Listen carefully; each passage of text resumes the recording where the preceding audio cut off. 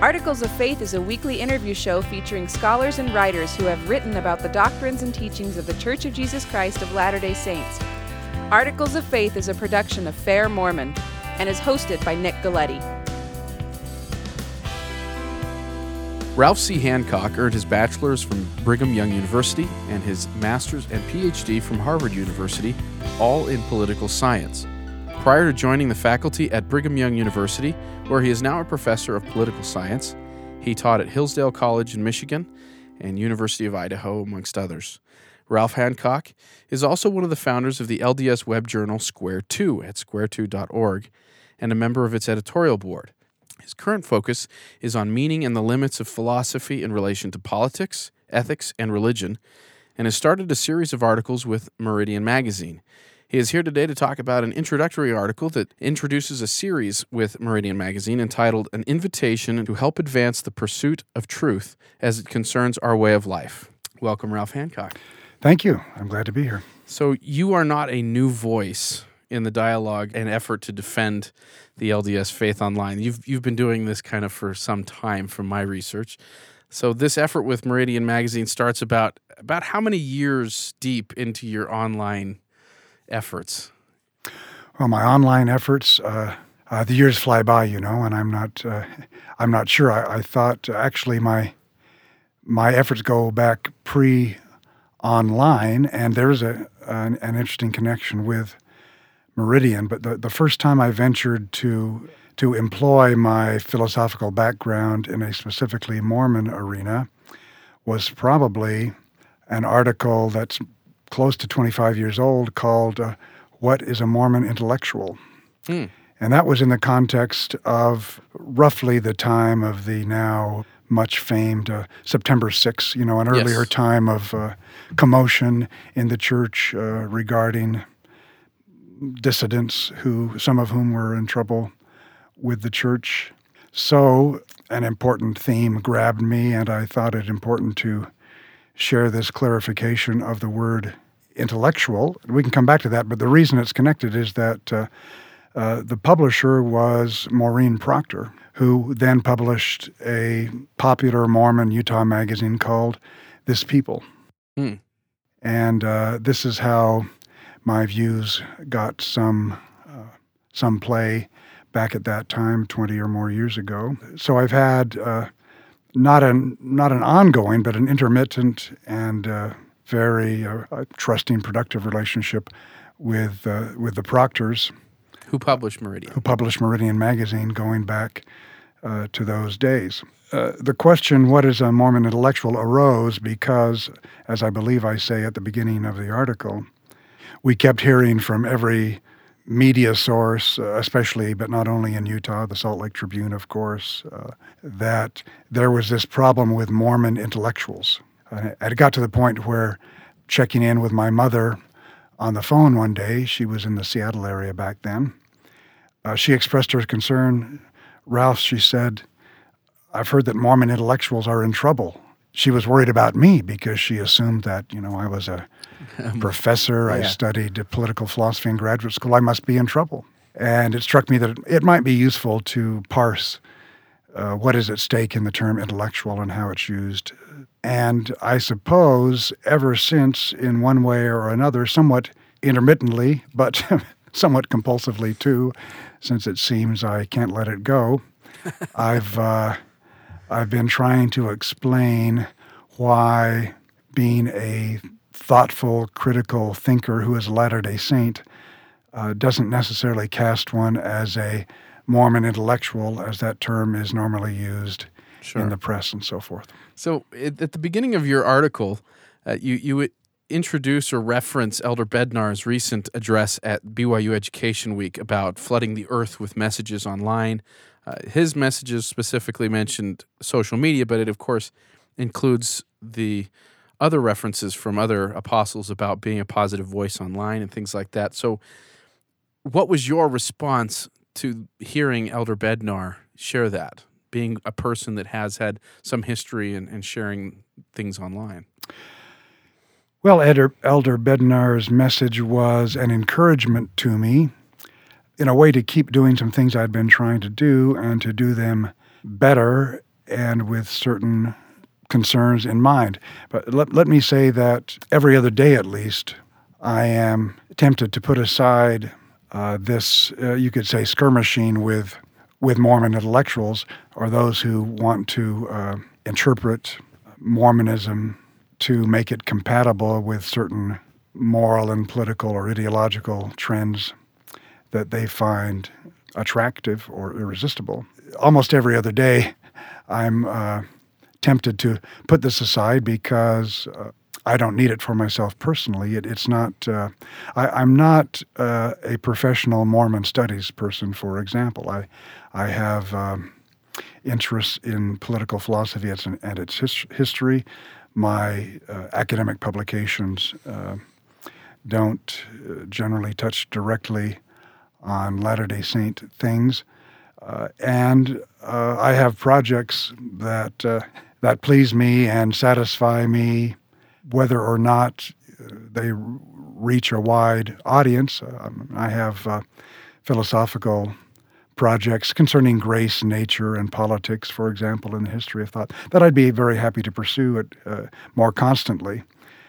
So I would be happy to put aside these little attempts of mine to call attention to potential derailments of Mormon intellectual life that seem to keep popping up.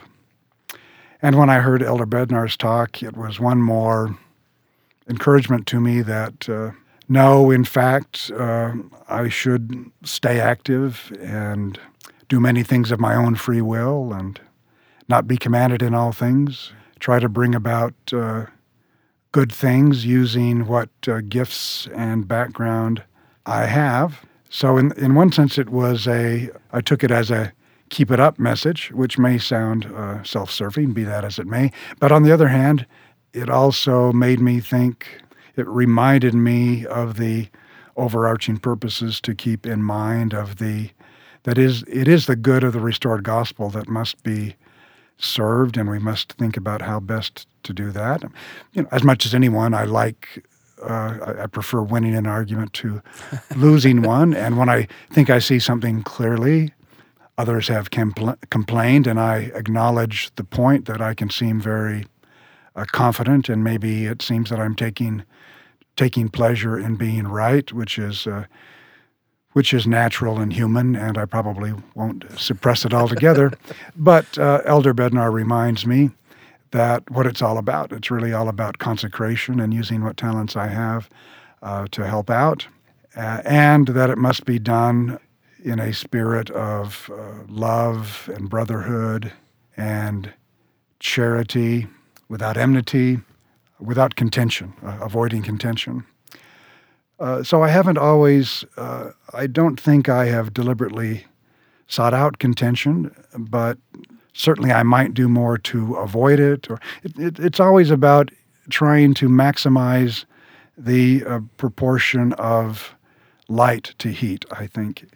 And I suppose, given human nature as it is, not only mine, but those whom I engage, I don't imagine it'll ever be possible completely to eliminate the heat that comes with the production of light. But Elder Bednar did help me to recommit to attending to that ratio, trying to produce more light and less heat whenever possible. Interesting. So you kind of referenced this, and I don't mean to kind of put you in a box or anything like that, but you do represent what some people would place as a conservative tag on right. what you've written. And of course, I use that term knowing that as a political science person, that term comes with a lot of baggage attached to it. So how would you classify yourself, or at least your voice online? Well, my relation to the term conservative is one of acquiescence and resignation in some sense. As you say, it comes with baggage, and like all terms, or really beyond most terms, when you get into the ideological area, I mean, the heat to light ratio tends to increase. So I'm certainly not a liberal in the contemporary sense.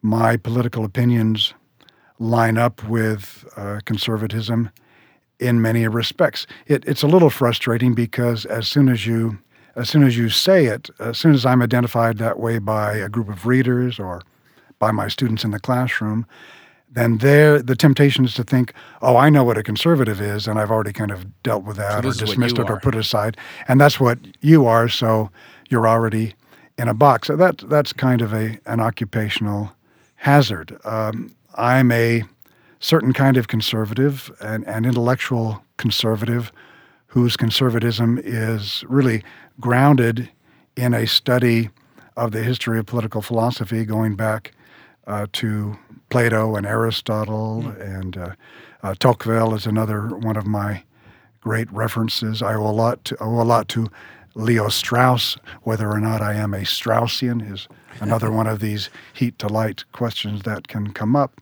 So I'm kind of resigned to it. I don't mind. In a way, I feel honor bound to embrace it because people are trying to. Some people would try to make me pay for it, and therefore I think I owe it to the smarter and better conservatives not to break ranks with them just because somebody is trying to use the term to minimize what I'm saying or to put me in a box. The political implications of Latter-day Saint teaching are a matter of legitimate debate and uncertain and cloudy around many edges. All that is worth discussion. Latter-day Saint thought cannot be, must not be identified with any ideological persuasion, certainly not with any political party, North American or otherwise. That being said, the other extreme that sophisticated thinkers tend to fall into when thinking about religion and politics, about our religious beliefs in relation to political labels or boxes. The other extreme is to imagine that our religious commitments can be completely indifferent or neutral with respect to the main political and ideological persuasions and forces that are out there. And how could we possibly think that's the case? Especially as political disagreements touch more and more fundamental issues, such as the family. And there we've already been talking quite a few minutes, and now this is the first time I've mentioned that fundamental issue. And I suppose that politically, intellectually, in many ways, I regard this as a pivotal issue. And on that issue, how can I not be called a conservative? I like to put the problem this way. Just walk up to any reasonably informed person on the street. You can pick a sentence almost at random from the church's family proclamation and ask that person, is that a conservative or a liberal proposition? I don't think there's much mystery as to how that question is going to be answered. So I don't reduce everything to that, but that is a pivotal question for me. I think the questions of family and sexuality are pivotal, critical. They are it is at that kind of crossroads at which we stand. Yeah, it would be idle and pointless of me to try to deny that my point of view, like I would say that of the family proclamation, is much more resonant with the conservative side of the political divide at present. So speaking of terms or tags or maybe even social constructs, your article addresses several other token terms that are often used in the discourses that we see online, and even those especially critically of the church. These sorts of terms tend to be used to leverage an argument, but are often based on very different understandings. Right. So what are some of those terms that you single out in the article, and why? Well, so returning to the question of the Mormon intellectual, the instinct seems to be irresistible in the media and in our culture more generally to associate the intellectual with the liberal, progressive side of an argument, those who understand progress or reform in terms of the ever greater conquests of a certain understanding of equality and a certain understanding of freedom or liberty. These notions of equality and freedom are really two sides of the same coin, two dimensions of a mindset and really of a project for social transformation that is deeply rooted in our intellectual and now in our popular culture, to the point that many intellectuals and many other literate people who are influenced by intellectuals or hold them in respect, many people are hardly aware that there are other intellectual traditions than this progressive egalitarian tradition. People are hardly aware that there are philosophical alternatives to this progressive egalitarian position. And in fact, I would go further, that the progressive egalitarian position is deeply questionable philosophically, and that some of the smartest authors have questioned it deeply over the years. So we tend to associate intellectual with reformist, egalitarian, progressive. I could add the word secular. But I guess part of my mission in life is to destabilize, to problematize. There's a fancy professor's word for you. To problematize this association. There are deep intellectual traditions and philosophical arguments that are critical of progressivism and that actually, I think, go much deeper and have much more solidity philosophically, intellectually. That's really in a way, the great trick of progressivism is to hide the ball of ultimate grounding or purpose by sort of deferring the question, what is progress? What is its end? What are its purposes? What would be good? What would be good about achieving this end, or is the end even conceivable? Anyway, that's a longer discussion of the progressive deferral of the question of purpose, and thus the question of its own justification. Progress towards what? Progress in view of what? In view of what view of human nature? In view of what idea of human purposes? Progressivism tends to hide this ball, but it's very attractive because, in a way, it makes intellectual cachet all too easy. All one has to show is that one can be critical of current mores, customs, morality, traditional authorities. To be critical of what is given provides immediate entry into the elite cadre of those who are in advance of society, the avant-garde. You're in the club of smart people. The club of smart people. And what makes you smart is that you have little regard for, you might even have contempt for, what ordinary believers or ordinary citizens around you take to be foundational. Back to your article, you address this idea that typical apologetics doesn't always seem to venture into matters of political discourse because the church itself declares political neutrality on a lot of issues. So perhaps we could blame a little of this on your day job, but your article seems to approach the idea of apologetics from a more cultural and political defense as opposed to a doctrinal defense. Am I reading that right? Well, there's nothing wrong with that, but let's back up a few steps here. No, and I'm not saying that this is the only kind of apologetics. Sure. And I'm not even saying that it's necessarily the best in some ultimate sense, or the most life-giving, the most faith-sustaining for everyone. What I am saying is that there is a task here in the area of political apologetics. We could call it moral apologetics. We could call it, and maybe this is a more appealing and less confrontational name to put on it, we could call it anti or anti-ideological apologetics. Whatever we call it, I think it manifestly has an important role to play precisely because the undermining of faith that tends to come from the influence of progressive intellectuals committed to a certain idea of equality as freedom and freedom as equality. the vulnerability of many members is precisely to this ideological undermining of their faith and confidence in the church.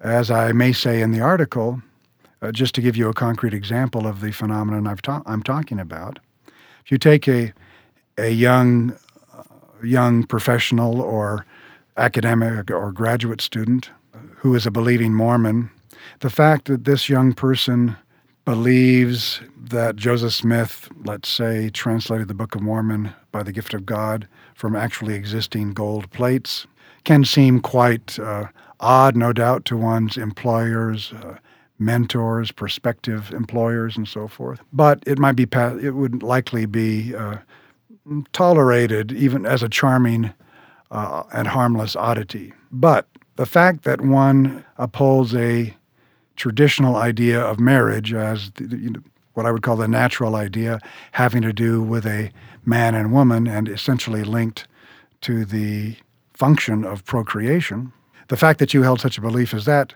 could be extremely damaging to your education, to your career, and therefore to your whole idea of yourself.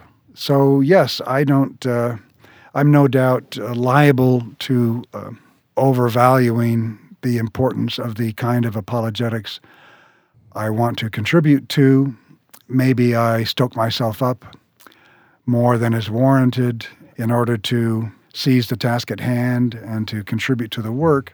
Nevertheless, I really am convinced, and it really seems to me unmistakable, that among all the things that make people doubt, that contribute to shaken faith syndrome, this is very important. It might be the most important thing. And I have friends tell me of their friends who are falling away, not because of the historical issues, not because of doctrinal challenges such as distinctive Mormon teachings about godhood or what have you, but because they have come to believe that a progressive understanding of political morality and morality more generally is the true understanding, and therefore they think the church must be at best backward on the deepest moral issues.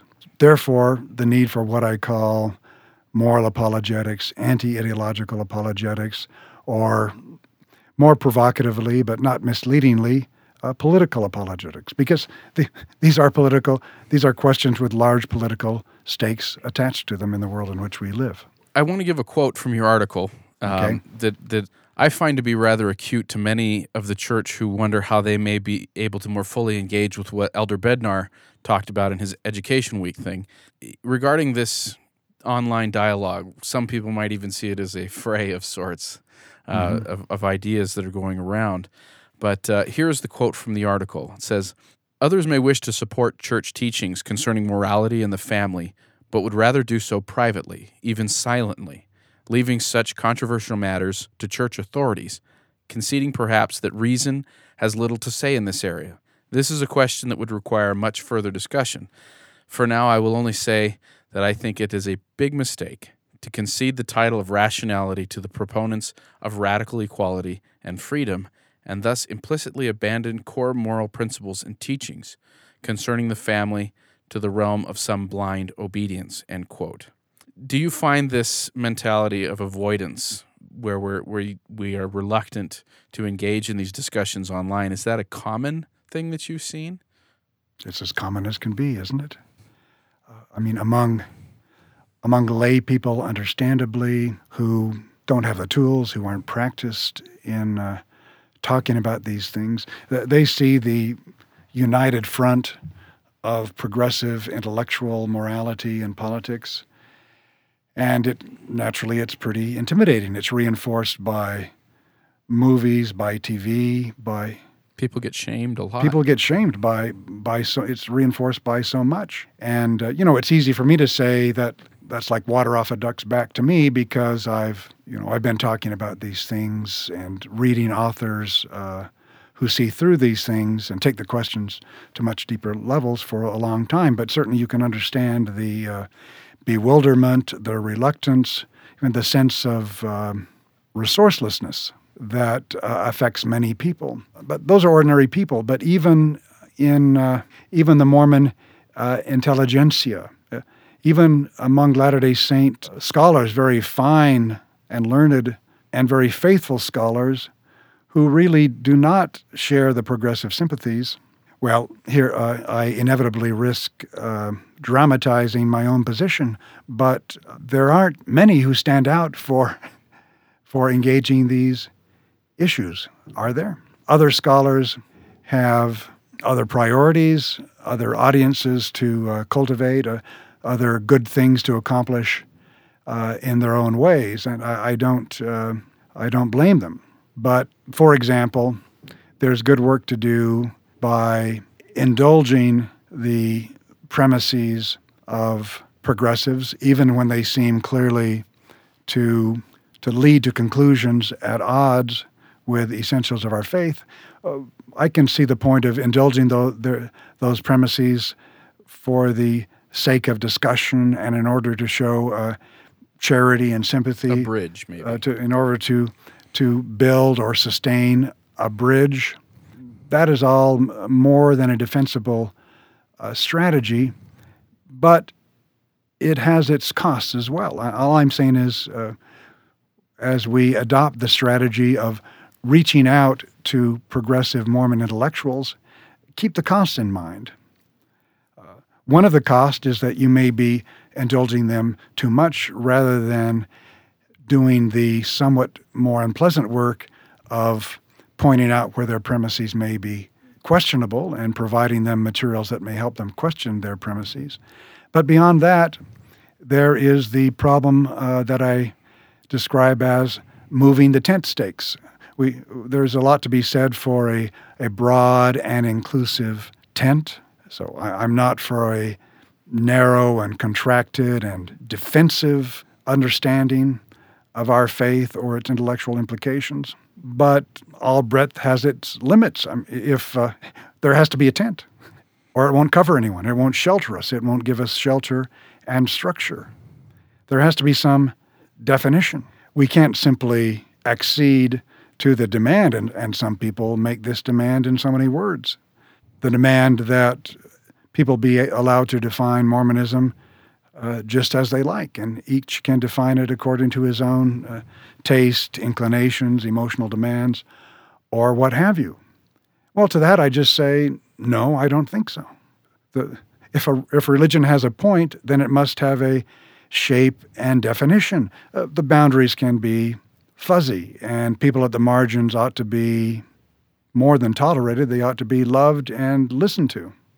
But if we're always moving the stakes over in one direction because we see progressive intellectuals and those affected by them leaving or getting shaky, every time we move the stakes over to include them, to stretch the margins, to interject more doubt, to legitimize more diversity of opinion, every time we move the stake over, we're actually uprooting a stake on the other side and removing the shelter from, for example, ordinary faithful members who need, as I think we all do, the firmness and clarity of teachings at a certain level. So in our outreach to the intellectuals and their sympathizers, we can't forget, the term is political, but it is evocative, it's descriptive, we can't forget the base.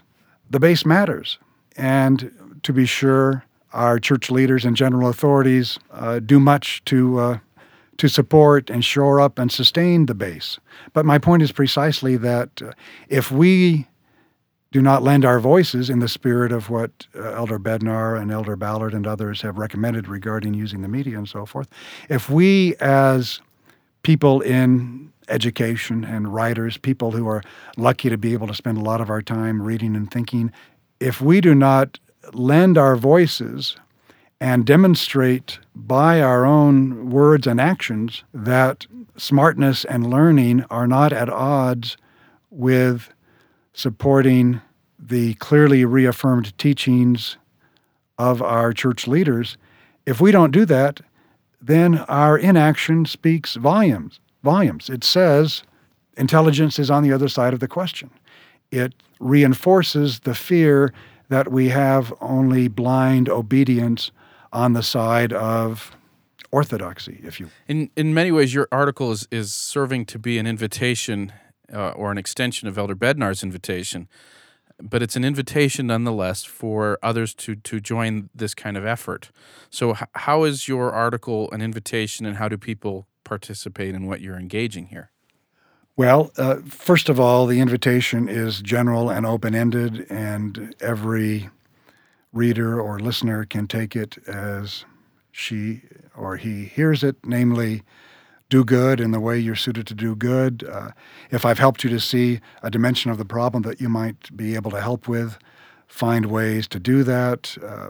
Read things that help you learn to articulate, to extend further the bases of arguments that our church leaders have given to us or suggested to us. Do what you can. Don't wait to be commanded in all things.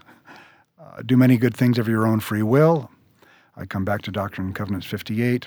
But besides that, there is a more particular purpose I have in mind for any who might hear the call, and that is to join an effort to develop this largely missing side of apologetics or defending the faith, or if you will, simply explaining the faith, articulating the faith in ways that make it intellectually more solid and satisfying and shareable. And it turns out that a recent opportunity to do this, a particular opportunity has appeared, so I'm very happy to share the news and solicit assistance. It would be wrong to put people off gratuitously, but one has to, if there is a cost involved in a fruitful and important clarity, then one has to count the cost and sometimes pay it, it seems to me.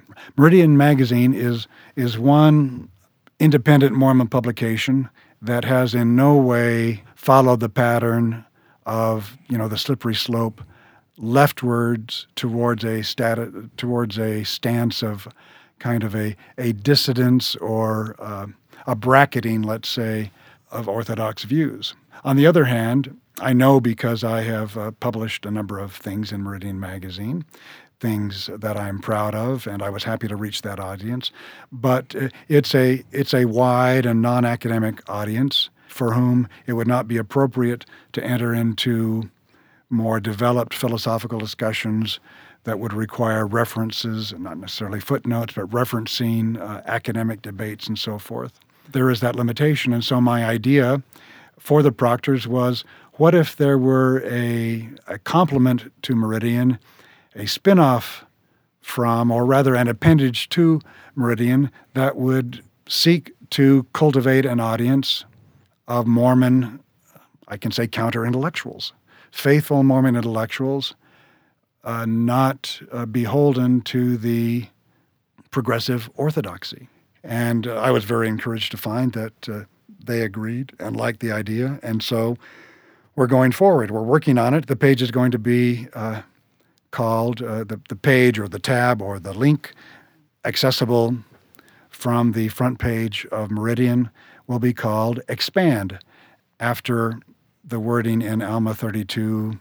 So the idea will be certainly these moral apologetics that I've been describing will be prominent there, but more generally, faithful Mormon intellectual engagement with broader intellectual trends, engagement with the intellectual culture more broadly.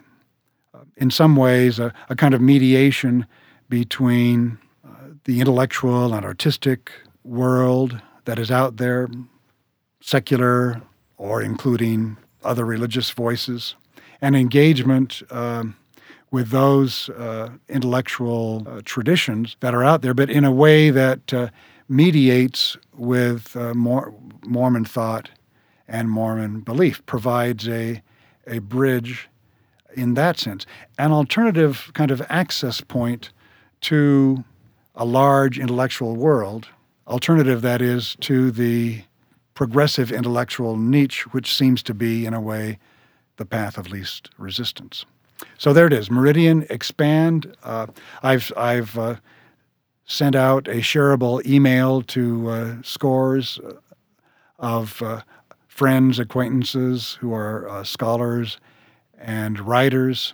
But here with my voice, I send out the appeal once again.